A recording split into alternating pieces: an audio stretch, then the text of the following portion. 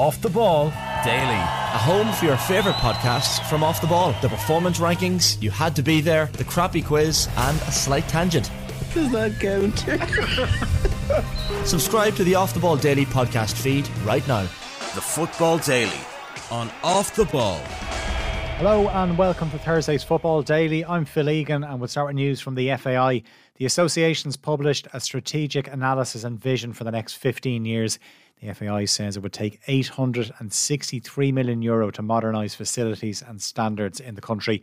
The report focuses on three core areas. They are grassroots, League of Ireland and international, with a proposed funding approach from both public and private sources. The breakdown of the figures then of $426 million for grassroots, $390 million for League of Ireland and $47 million for international.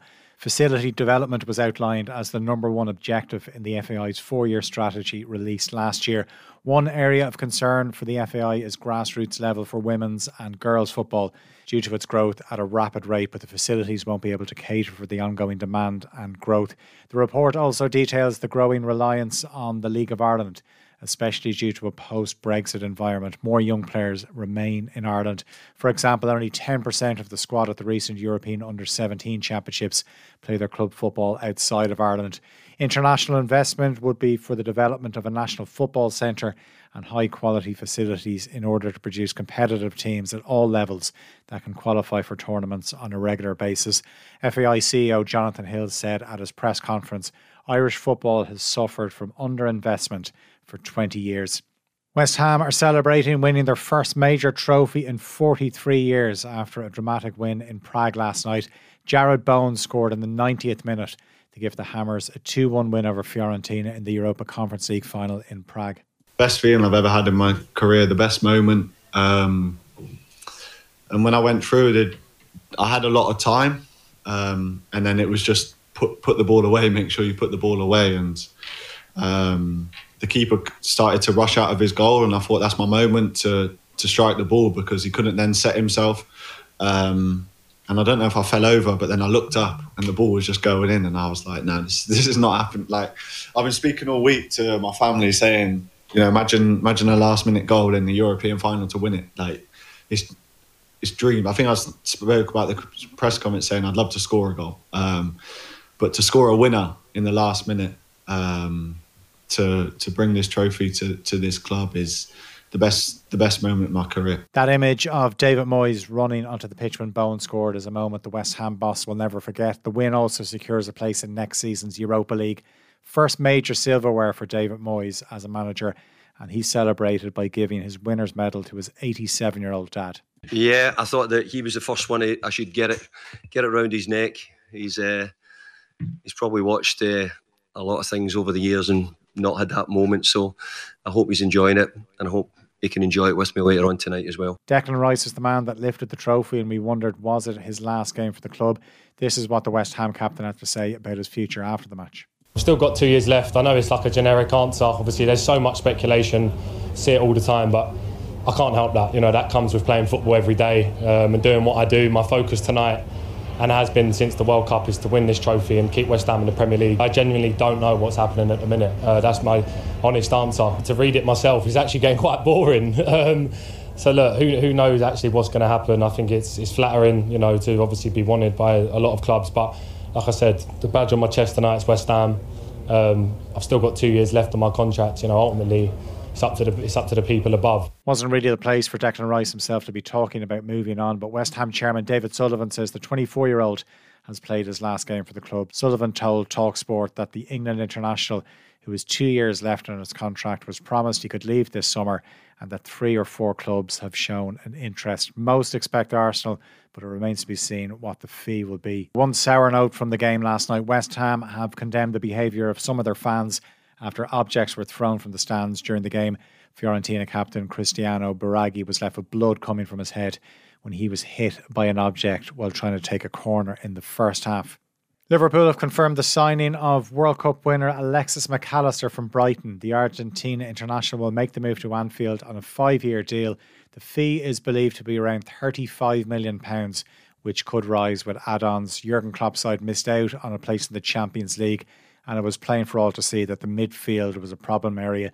James Milner, Naby Keita and Alex Oxlade-Chamberlain will all leave this summer, so more reinforcements in midfield are expected. McAllister, who's 24, will wear the number 10 shirt for his new club. He says the move is a dream come true. Speaking of Argentinians that wear the number 10, it was confirmed yesterday, shortly after the podcast was recorded, that Lionel Messi will join Inter Miami, the club part owned by David Beckham. The Argentina World Cup winning captain turned down the chance to move to Saudi Arabia and his former club Barcelona.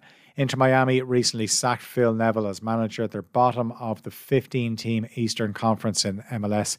They play at a ground with a capacity of just 18,000. South American football expert Tim Vickery explains why Messi wants to play in America. It's a place he knows. He already owns property there. It's a nice lifestyle for him and his kids. And once he couldn't go to Barcelona, I think that this was the obvious decision. Another deal close to completion is Jude Bellingham from Borussia Dortmund to Real Madrid.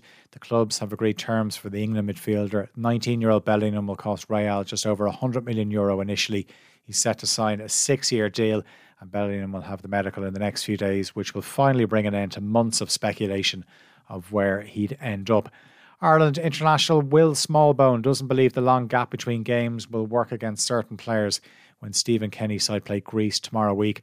Smallbone spent the season on loan at Stoke from Southampton. It was his first full season as a senior player, one he said he really needed to prove to himself that he could do it both physically and mentally. The 23-year-old suffered a cruciate injury 2 years ago.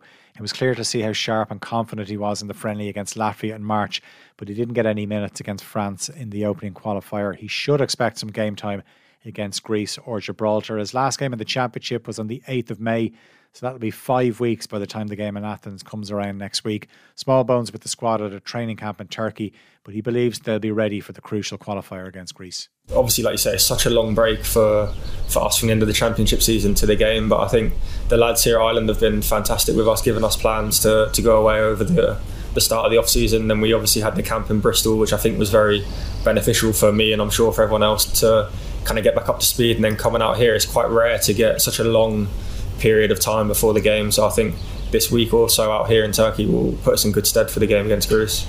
Yeah, no, exactly. It's quite rare on the international stage to get such a long time together, and like I say, we've got a lot of people coming from different clubs, so it's important that we all get back to understanding each other and training with each other. So I think this 10 or 11 days, I think it is, will be fantastic for us. It's been announced that every player at the Women's World Cup, which includes the Ireland squad, will be guaranteed at least €28,000 after a move by FIFA to disperse some of the prize money to individuals rather than national federations. Meanwhile, all 23 members of the winning team will take home €250,000 as part of the €102 million total prize pool that is around 300% more than what FIFA offered for the tournament 4 years ago. Member associations will also receive increased funding based on performance, with the winners taking $4 million home and delegations earning $1.45 million for participating in the group stage. Someone who'll be at that tournament in July and August is Caitlin Ford, and the Australian has become the latest player to sign a new contract with Arsenal. The 28-year-old joined the Gunners in 2020, and since then she has scored 35 goals in 94 appearances. Australia, of course, in Ireland's group, and the opening game between the two is on the 20th of July. And finally, Derry City striker Colm Whelan will miss the rest of the season after suffering another serious injury. The Ireland under-21 international had looked certain to head to England last year when he was still at UCD, but he had an ACL injury in May 2022. He moved to Derry last November and made his debut in April when he came off the bench to score against Cork City.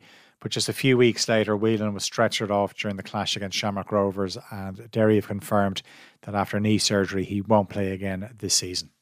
That's it for today's Football Daily. As always, you can subscribe to the OTB Football podcast feed to hear the best football analysis, interviews and stories from Off the Ball. The Football Daily on Off the Ball.